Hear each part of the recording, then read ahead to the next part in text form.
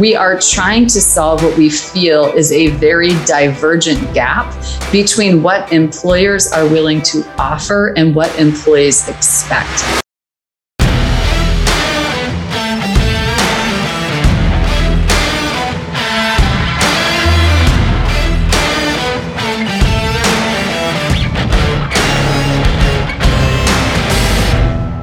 You're an author. I love that you were VP at Salesforce. That's freaking phenomenal. That's wonderful. I saw that we had you like talking about the Great Resignation as well too. I do, yes. Cool. Good. I write and speak a lot about this, inflection point in our lives. And, I'm sort of an interesting paradox, right? Because I work in a huge company, but I'm also an entrepreneur, right? I mean, the books fall under my own business, even though they're an extension of my day job at Salesforce. So I sort of get to do both and get perspectives, from businesses and of all sizes and people in all different kinds of organizations. So it's just been kind of interesting how people are taking stock and, what's showing up right now is possible. And I think that's what's exciting. What might be possible.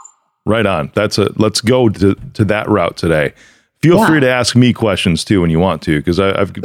Okay. So you're good with kind of a little back and forth. Absolutely. Yeah. Awesome. There's been some to where I felt like I was being interviewed the whole time, which I'm good with too, because it's interesting insights I feel I can bring to the table. We just launched our IPO under Reg A Plus.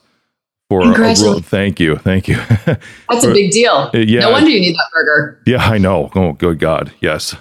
So we're acquiring 50 plus smaller IT firms over the next 2 years across the US. And that's what the direction we're going. So we're seeing a lot of this too, just firsthand as far as the Great Resignation goes. And that's something I'm actually helping to try to curb a little bit, because in my industry, everybody's underpaid, which we can go into that too. And there's reasons behind that, but whatever you feel, where you want to go, but it'd be a fun topic. Yeah, let's go in that direction, because I think you're in a position where, because you're bringing so many companies together, you have the benefit of getting to create a new culture or to create culture shifts. Yep.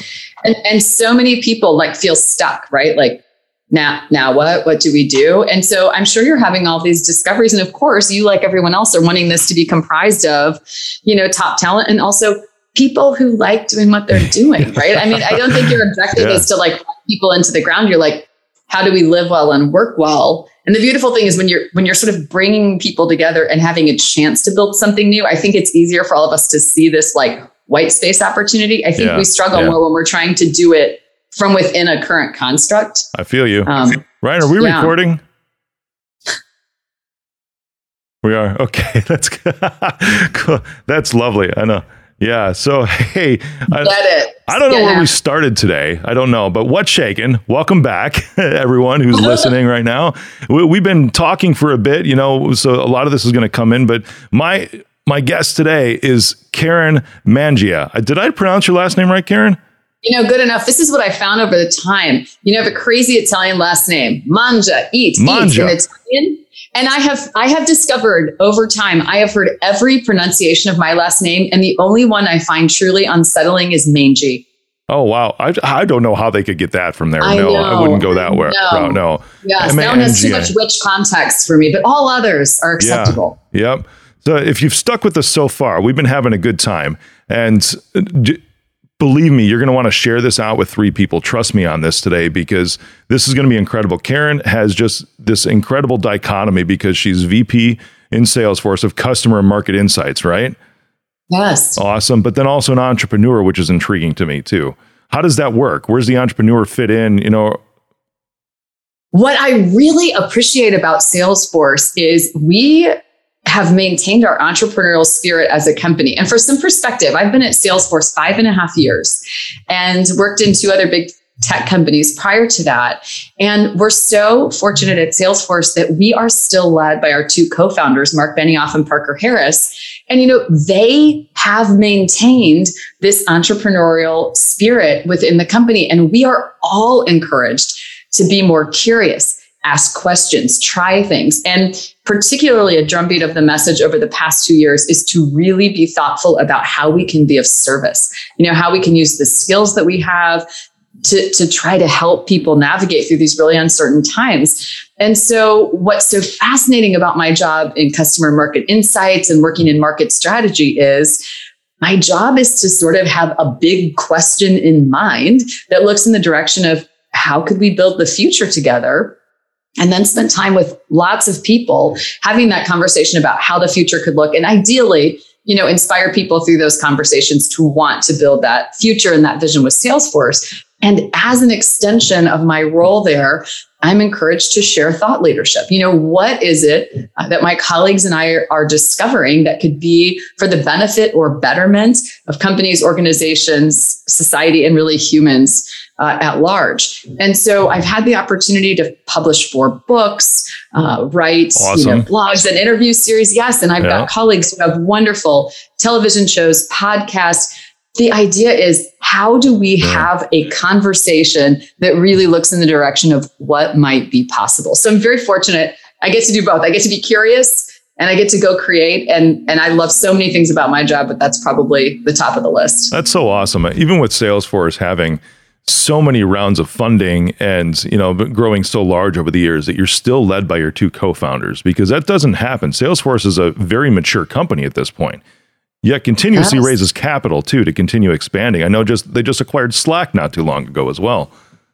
Right. Well, as we have been thinking about how the future looks, if we really want to realize this vision of making it possible for organizations to give employees the flexibility, autonomy, and choice that they're seeking, right? That they're messaging in a very urgent way, that they want and need to feel happy and successful and be loyal to an organization, we need a new workflow, right? So, when I think about something like Slack, I think about it as an invitation to think differently about what work is, how it happens, and when it happens, and to really enable that asynchronous workflow in a way that makes it possible for us to have highly engaged, high-performing employees who have all kinds of life scenarios and preferences and ways that they work at their best. And so, I think about this concept of the digital headquarters, and really what underlines everything that's happening right now with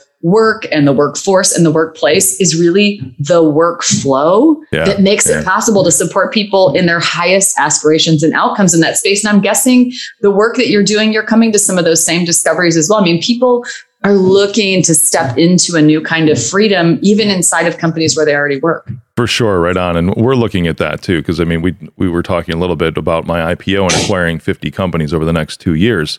And even from the creative aspect of this, I really see it as like this broad, plain canvas that I get to brush strokes on. Now, similar to like you were saying, you get to ask the questions, and that's what I've been doing for the past 2 years, because it's taken that long to get ready for our public offering. It just does. That's how long it takes.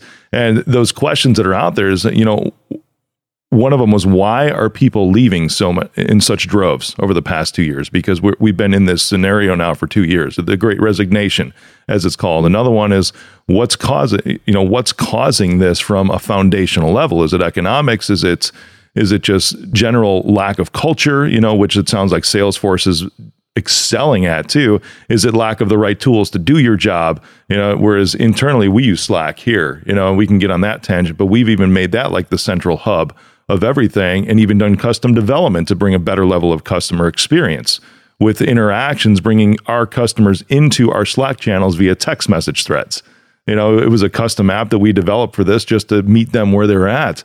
But what have you seen? Because has Salesforce seen some of the effects with the great culture you have with the Great Resignation?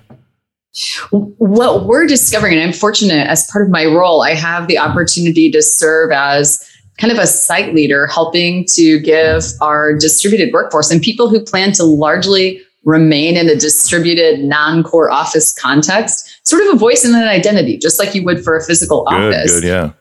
Yes. And as we listen to people and try to represent the use cases of what people need and want now, what shows up so frequently are people who are asking for some more flexible work arrangements, and that could range from arriving at some team agreements about what hours are you expected to be responsive, because it's easy to feel like right now it's all the time. So How do we explore and have that conversation in a thoughtful way and arrive at some team agreements you can document? And also, how do we honor and think about some of what people consider to be a benefit now? I mean, I was laughing because I had someone say, when I think about what matters to me right now and what I would really consider a benefit, I mean, the free bike share program doesn't really do anything to improve the quality of my life. You know what would? Some free blocks of tutoring hours for my children, or a concierge service that could run a few errands for me so that I could offload some of those life tasks and be more present with people, whether those people are my coworkers or my family when I'm with them. And I thought, isn't that interesting? I mean, this isn't, they're saying, could you construct could you drop off an Airstream in my backyard? It's a wonderful home working environment. They're saying, could you offer me the gift of choice so that I can choose? And, you and I were just talking about the Great Resignation and thinking about culture. And I think so much of what is happening right now is we are trying to solve what we feel is a very divergent gap between what employers are willing to offer and what employees expect.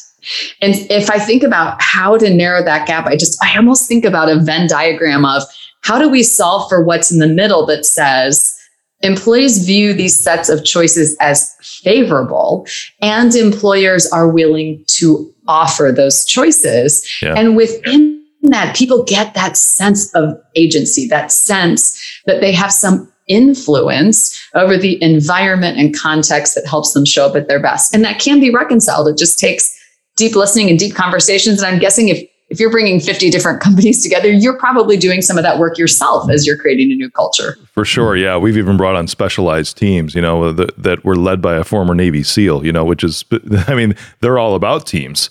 They're literally counting on their teammates, the other soldiers that are with them, for life and death scenarios every single day. So it's amazing. We're putting a whole playbook together to integrate cultures, bring people on board, have behavioral change. Because one way or the other, it's when you acquire that many, that some people are just going to make the choice, elect to go somewhere else just because it's different. But how do we, like you were talking about, bring those two perspectives together to say, okay, here's where we can meet. And I think you're going to like what's here in the middle too, from both sides. So you're saying that to both the employers and the employees. I think you're going to like what's in the middle. I feel like this conversation that you're talking about was really bubbling under the surface probably for about the last decade. Yes. And it was only just accelerated over the past 2 years because of the economic and workplace conditions that were brought on by current worldwide events. Well, and what I'm hearing you say is, when we think about it, what shows up is we carry this myth or misconception that success is about more, right? Whether that's more products, more profits, more activities, more accomplishments, we sort of buy into this belief that we have to do more, to have more, to be more, and that will sum up to success, right? And then along comes something like the Great Resignation, reevaluation, whatever you'd like to call it. And employees are sending their employers this urgent signal en masse that says, the more that's being offered, and in many cases, even if that's more pay, more PTO, or more perks, isn't summing up to success for them. And that kind of got me thinking, I'm like, well, maybe we're asking the wrong question. Maybe it's not that more is inherently so flawed. It's more of what. And as I started reflecting on that thought, it was like, it's more of what matters. People are saying, I want to have room and space in my day for more of what matters. Yeah. And that just isn't necessarily in every case better vision insurance, right? It's an opportunity to live and to work in alignment with our values, right? On a consistent basis. We're seeing a lot of that. I like how that's becoming the forefront of the thought process of a lot of individuals now. Because it used to be, I hated all those articles that you would see a decade ago. It's like, oh, millennials are all about the perks, and everything. They're looking for them. Like, are you kidding me? Like that, I don't think that's going to last too long, because it seemed to me like it was just sort of a fad, right? And if you take a look at WeWork as an example, now granted, there was a lot of things from the top down that were going on that were not very good. ethically speaking, but if you walked into a WeWork, I mean, they'd have a beer keg there. They'd have the espresso machine. I used to actually record this podcast via a branding agency I used years ago that had their studios in a WeWork, and every Wednesday they'd have Wine Wednesday at night and they'd have these perks. Yeah, it was great to get together. But then as soon as everything hit and even all the WeWork shut down because of the lockdowns and everything else, people really didn't miss those. It didn't really matter much. Even the employees, you could see at the front desk as you're walking into a WeWork, just the drudge on their faces because they really didn't care about these perks. And that's where I feel like a lot missed the boat over the years and saying, well, how do we align their values with the company values? And that's the path moving forward. Right. And what shows up for me in what you said, you went to a physical place and you had an experience. And within that, there was some sense of belonging and community because you were around a group of people who were doing the same thing. And what I hear so frequently from both leaders, and individuals who are in more of a work from home environment, or they feel that they're working in a way that's isolated from other people they might be working with. I mean, what have you discovered or what are you hearing from your own teams about how to create that sense of community and connectedness and belonging when we aren't together in person? Because I feel like so many people are trying to solve for it. That's sort of the missing piece for a lot of people is who owns community and how does that happen when we don't have this common gathering place and this shared sense of identity and belonging? Yeah. I was just interviewed by Business Insider for the same exact thing. And what I had, identical that thing. And while we have a very diverse workforce too, spread across the U.S. and a couple of outlying countries as well, and bringing together some of the employees, as much as we can every once in a while is something that we contribute to. It's like, it doesn't matter how much the airfare costs. It doesn't matter whatever, because we still have that sense of community, actually, even around this show, even around All In. One of our, Ryan, who puts together a game. We used to use Jeopardy, and so everybody listens to it. And it's like, how do we do this? And then we give away some prizes, right? But it's funny because even in production, or post-production, we'll show some of the outtakes, because they'll do like some crazy screen grabs of me, right? Making some weird facial expressions just because they caught that freeze frame. Exactly. But this happens once a week, and then as often as we can, we bring people together at the same time, even though it is a very diverse workforce. So and you know what the best thing was, Karen, is I didn't come up with any of these ideas. Right. The entire team collectively came up with these ways to continue to build community. And that's what was incredible to me. It's like, this is happening without me. I just have to be like, cool, this is great. Let's spearhead this forward. What you are saying right now is so powerful because I think what you just highlighted is the leadership lesson of our time. And that is the role of a leader now, at least in my opinion, is not about being the one who shows up with all the best answers. Being a leader who is of the moment and of our time, who resonates, is about being the leader who shows up with the best questions, right? For example, how could we have some fun and create a sense of community or belonging in our organization and then give people an opportunity to share it with you? I think tapping into the power of curiosity, tapping into our beginner's mind is one of the most powerful things we can do as leaders right now, because none of us have the answers. I mean, as far as I know, we are all living through this global pandemic for the first time together. I don't think we have a lot of seasoned leaders who've led through this before and just know what to do. So within that, I feel like what happens is knowing is the enemy of discovering. If I'm so certain that as a leader, I know the answers, we miss out on the opportunity to discover what might be possible from the people we lead, and all of these hidden talents and capabilities that people have start to come through. There's a lot of hidden talents and capabilities, a lot of them. There's you mentioned the one word about, curiosity. There's a phrase that I love that I've learned recently, actually, that almost compels response. So from a leadership perspective, for those that are listening, or watching, this is a great phrase, and if it's something like that, you're trying to figure out how to build community within your team, if they don't come into the office anymore, or if they're diverse, spread out across the US or wherever, that phrase, I'm curious, is a fantastic way to start a sentence as a leader. It's like, I'm curious how we would create more community. And you say this in almost like an all hands meeting, like a level 10 meeting, because it compels response. And then it just creates an open atmosphere for invitation for anybody to say, hey, well, I've got a thought. Well, and along those same lines, another approach I found somewhat similar and a slightly different word is I wonder. And this is not like, I wonder what would happen if, we fired Bob because he's late every week and his PowerPoint slides are horrendous and his project is over budget. Or like, I wonder what would happen if I updated my LinkedIn profile, started going to the gym more and changed my headshot. It's not that. I wonder is a tool to get curious. I mean, so imagine, right now, maybe you and I are trying to solve some kind of a challenge, right? Or you've got someone on your team who brings you this challenge as opposed to being the manager who dispenses the wisdom, theoretically, of what to do or how to solve that. The difference in moving from manager to coach is tapping into that power of curiosity, that I wonder, and doing the brainstorming with that colleague, right? With that employee. And so, I think about that. It's like, in that conversation, everything changes when you say, I wonder what would happen if we asked our employees how to solve the sense of belonging. Yeah. I wonder what other organizations our size are doing something innovative. I wonder if there's an award we could go after that would give people an incentive for this. I wonder, and it's both of what we're talking about here, these two very simple starting sentences, I'm curious and I wonder, really sort of open us up to the fact that there's a range of possibilities and that choice is always on and always available. And I think sometimes we lose that. We get stuck. We get this very narrow vision. We think there's like one choice, one possibility. And as the leader, I must come up with this and dispense it to the team. And I think this takes that pyramid and turns it absolutely the opposite direction and says, how do we open up? Right on. There's something you said in there too, which I laughed on the inside. And when you said, how do we fire Bob? And I'm curious, this is a total like distraction and tangent here, but what is it about Bob? Because I just did an episode the other day about cybersecurity and how there's always a Bob in every organization that clicks on everything. And you said, like, how do we fire Bob? We had this joke going internally. It's like #fire Bob. So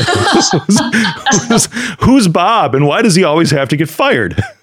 Wasn't that a movie with Bill Murray? What about Bob? Yeah, like exactly. Oh my God, I've got to go back and look at that. Where he's like seeing the therapist and he's taking all the baby steps. So maybe we're all baby stepping. I mean, when you said that, I brought this poignant image to mind, right? Where he realizes, I think Richard Dreyfuss plays his therapist, right? Yep. He's gone away for holiday and he's starting to panic, right? So if you remember the scene in the movie, or if you haven't seen it, there's a point where he's kind of agoraphobic, right? So Bill Murray's having to convince himself to get on the bus so that he can basically go stalk his therapist. And he's literally wearing a piece of yarn around his neck with a ball jar and a lid. And he's got liquid inside of it and his goldfish. Yes. Exactly. So I'm like, maybe this is what we're all doing. We all had to put our goldfish around our neck and we're just, what about bobbing? Like one step at a time toward a disastrous encounter with, I don't know, someone famous like Richard Dreyfuss, maybe. For sure. Yeah. We can let Bob stick around for a little while, I guess. That's awesome. Well, I think the story of the What About Bob movie is, his therapist is trying to fire him. So maybe that's why Bob's stuck as Fire Bob. That could be. Poor Bob. Oh, well.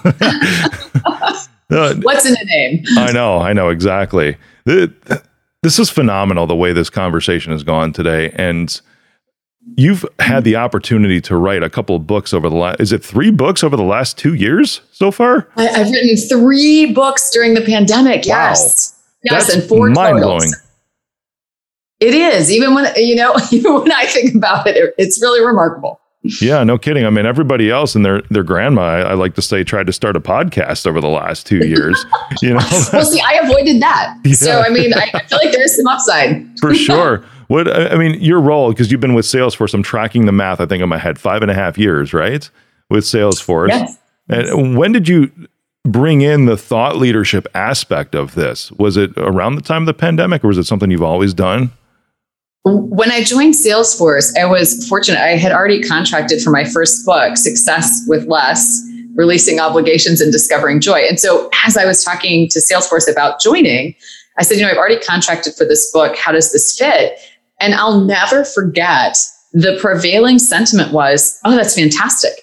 Please publish a book. And particularly, the nature of the book is about releasing the obligations that no longer serve us to make room for the people and experiences that do. Cool. And they're like, please share that story. Yes. They're like, our whole philosophy at Salesforce is business is the greatest platform for change.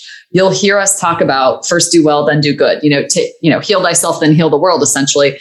And your story is wonderfully within that context. So please do it. It also helps people to see, that there's a path to share your thought leadership, and work at Salesforce.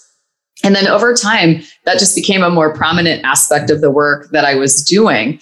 And my boss had suggested, hey, you do so much work with customer listening and engagement. You have a methodology. You should write a book about that. And I kind of laughed. I was like, I've written a book. That's a lot of work.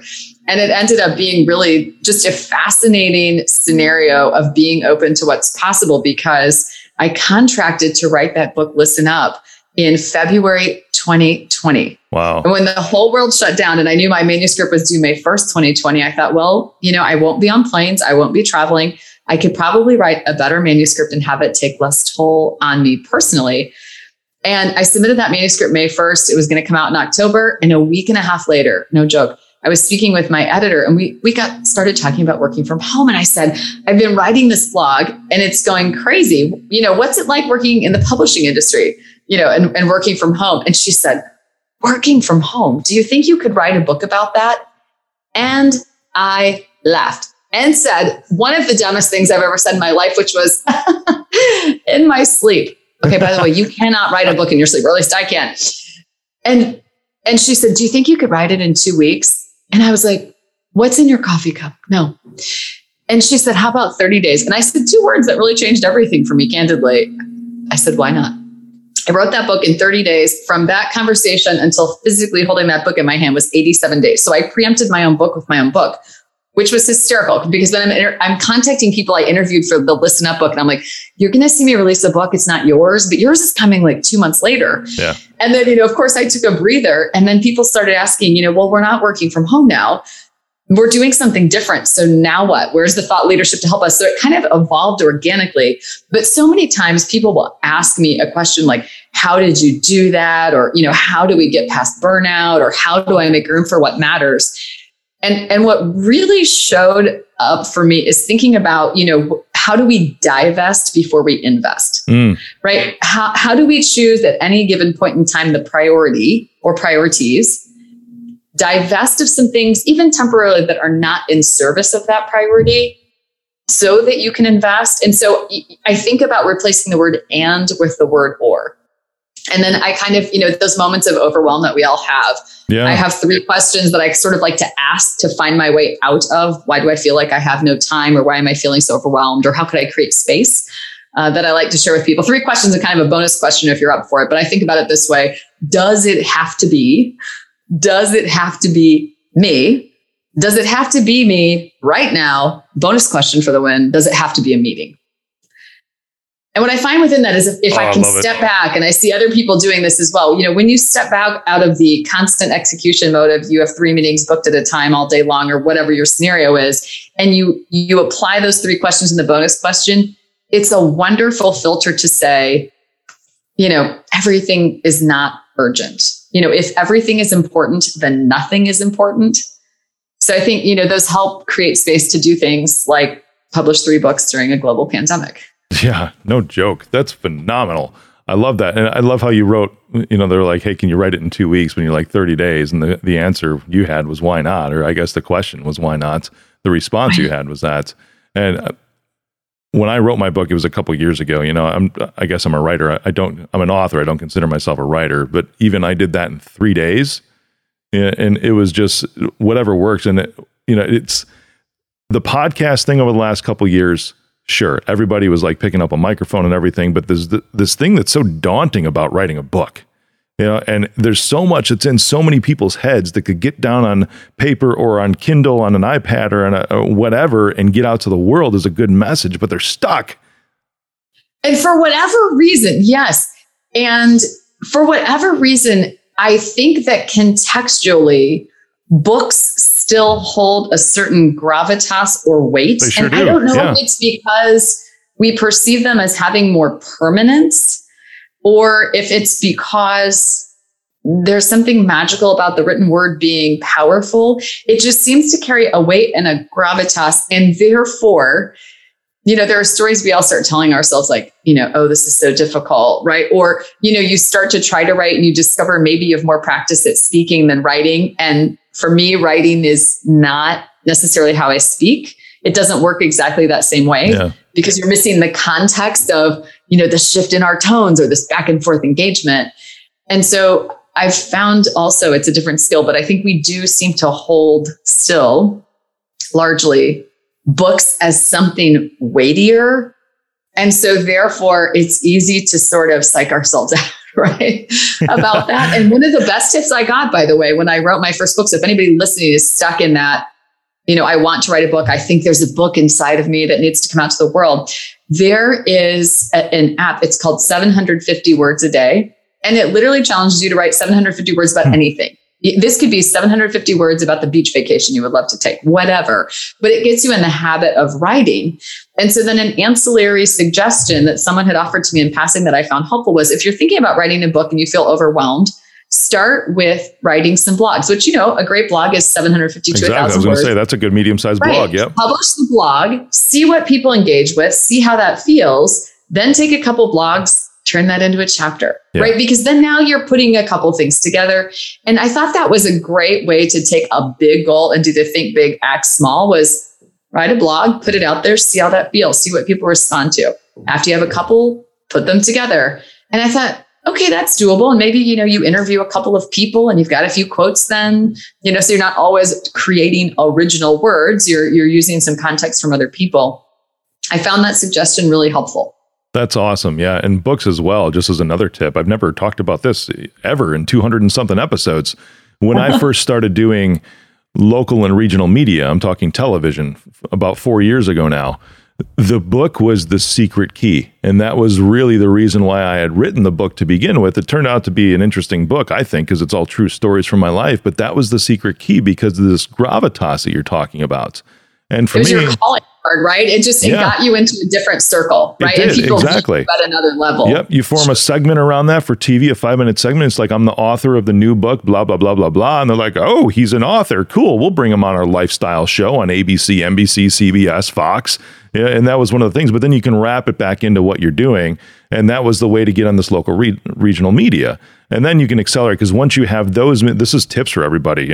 Once you have those, this is cool. I've never talked about this, Karen. Once you have those in line, like 30, 35 appearances or something like that, then it came into this year to where it's like, hey, Bloomberg's okay with me. And I've done several Bloomberg appearances, Cheddar, Newsmax, Fox, Washington, D.C., Fox and Friends is actually looking at me for the Great Resignation, what we're talking about today.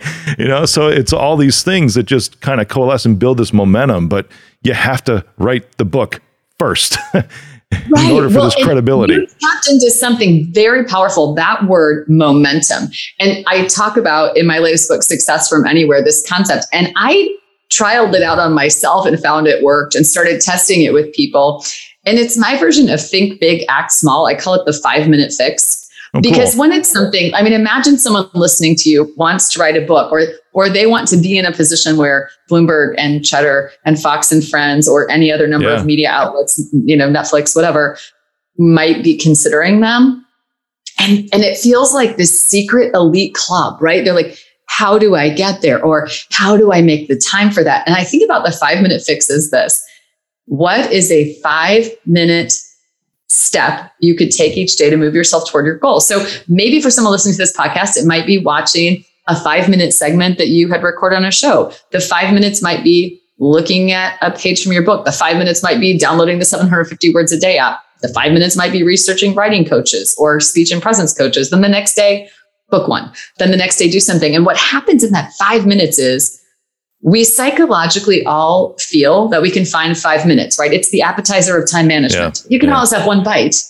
And then if it leads to the next step, great. If it doesn't work out, you don't feel overinvested. You're not caught in a cycle of like, I'm so off course. I'm failing at my big goal. My dreams will never come true. The good news is when it works, you build exactly what you said, momentum.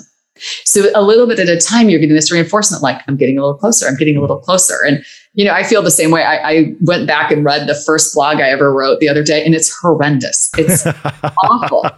I look at my first TV appearances. I'm like, right? Good God. It's terrible, it's right? Ugly, yes. It's terrible. You're doing odd things. You're saying strange things, right? Yep. You're not yourself. And then you're picturing this more polished version of yourself until you see it, and you're like, this is so awful. But then what did you do, right? You made some changes. You iterated. You kept practicing. And then, you found your style, you found your voice, more opportunities came. And, I found for myself, so I guess I would offer this as encouragement for anyone listening, and maybe you can relate. I mean, those first, blogs, the first book, those first interviews, in my mind, I'm picturing, getting to that tipping point, like, oh, I'm just one more interview away from I'm going big time, right? Yep. And then when that wasn't happening, I was like, I'm failing at this. This isn't going well. This isn't getting to the outcome I pictured. And what has been beautiful perspective, honestly, about doing 3 books during the pandemic and having conversations like these is the benefit of perspective, of stepping back and saying, yourself who wrote that first terrible blog and did that first terrible media interview, oh, look how far you've come. There's been a lot of bumps and bruises and it wasn't always easy, but you learned something, you got the benefit of experience. And I think when you zoom out and get some perspective, it's easier to see cumulatively over time that you're making that progress. And it's why I love the 5-minute fix, right? It's like a little bit at a time, give yourself that feeling that you're succeeding at moving forward toward the success you're picturing. That's so important. It's so easy to get discouraged too. You're right. Because as you were talking, I'm thinking it's like everyone who looks at this show now, they're like, oh my gosh, it's Rick Jordan's show. Because I found out a couple months ago, we're even top 20 in some countries overseas, which is awesome. I mean, that's incredible, right? But then you look at it, it's like, it's been 3 years and it's been over 200 episodes.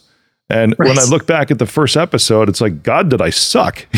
Look at but it's this thing that takes some time, because when you're at the beginning of those 3 years, you're like, oh my gosh, that's going to take, that's 3 years. That's a long time. But then when you're towards the end of that and you're looking back, like you're saying, because you did those 5-minute things, or you did episode by episode by episode, or you did chapter of the book, chapter. When you're done and you look back after you've generated the momentum, it's like, wow, that was only 3 years. Right. Well, and when I think about too, sort of the days are long, the years are short, right? That's the benefit of zooming out.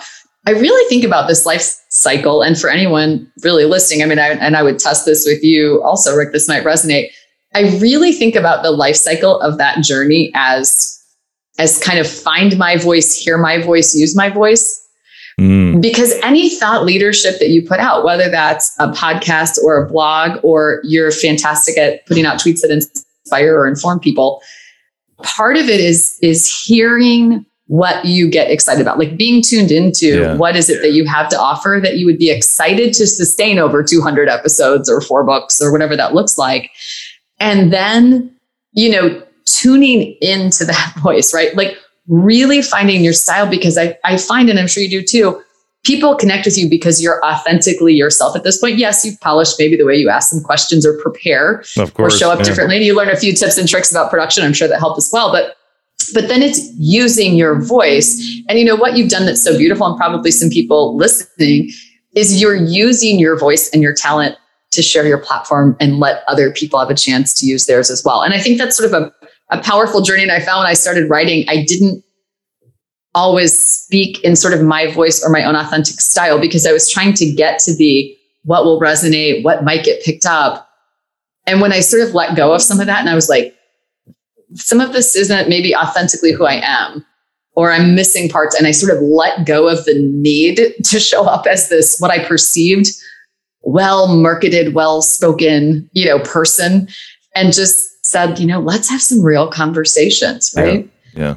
Everything changed. But I think that's a different level of being, right? In order to do that. And I'm sure you found that as well. I mean, finding your style, finding your voice, and then having the confidence to use it and to open new doors. It's a journey, right? It sure is. And everyone who's listening or watching, go back just about 30 seconds and re-listen to what Karen just said, because what Karen would just hit on is the way to overcome what we like to call imposter syndrome, because you're being not yourself in order to be somebody who you think someone else might want you to be. And notice all the words that I threw in there. I probably could not have said it better than that, but that's the thing, is you really don't know, because you don't have their feedback. There's something to reverse engineering your audience, but at the same time, the right people are going to be attracted to you because you're only being you. Yes. And I started thinking about that. I mean, for everyone who's listening, I mean, think about a leader or a person who you respect, who inspires you or brings out the best in you. And what are the qualities of those people? And when I think about people like that in my life over time, it doesn't matter what title they have or size of business they're in. The people I resonate with are deeply, authentically themselves and are not showing up with anything to prove to anybody, and certainly not to themselves. And so therefore, they connect with you at a very authentic and real level.